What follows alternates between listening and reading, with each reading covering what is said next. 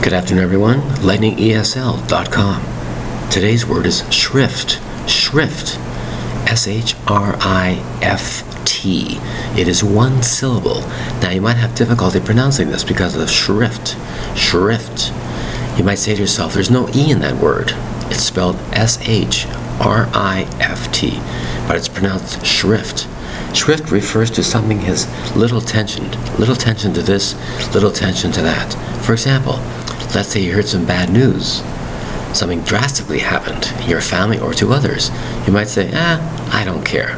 That would be called shrift attention to something. Little care or little sympathy about something. Very little opinion about something is called shrift. S-H-R-I-F-T.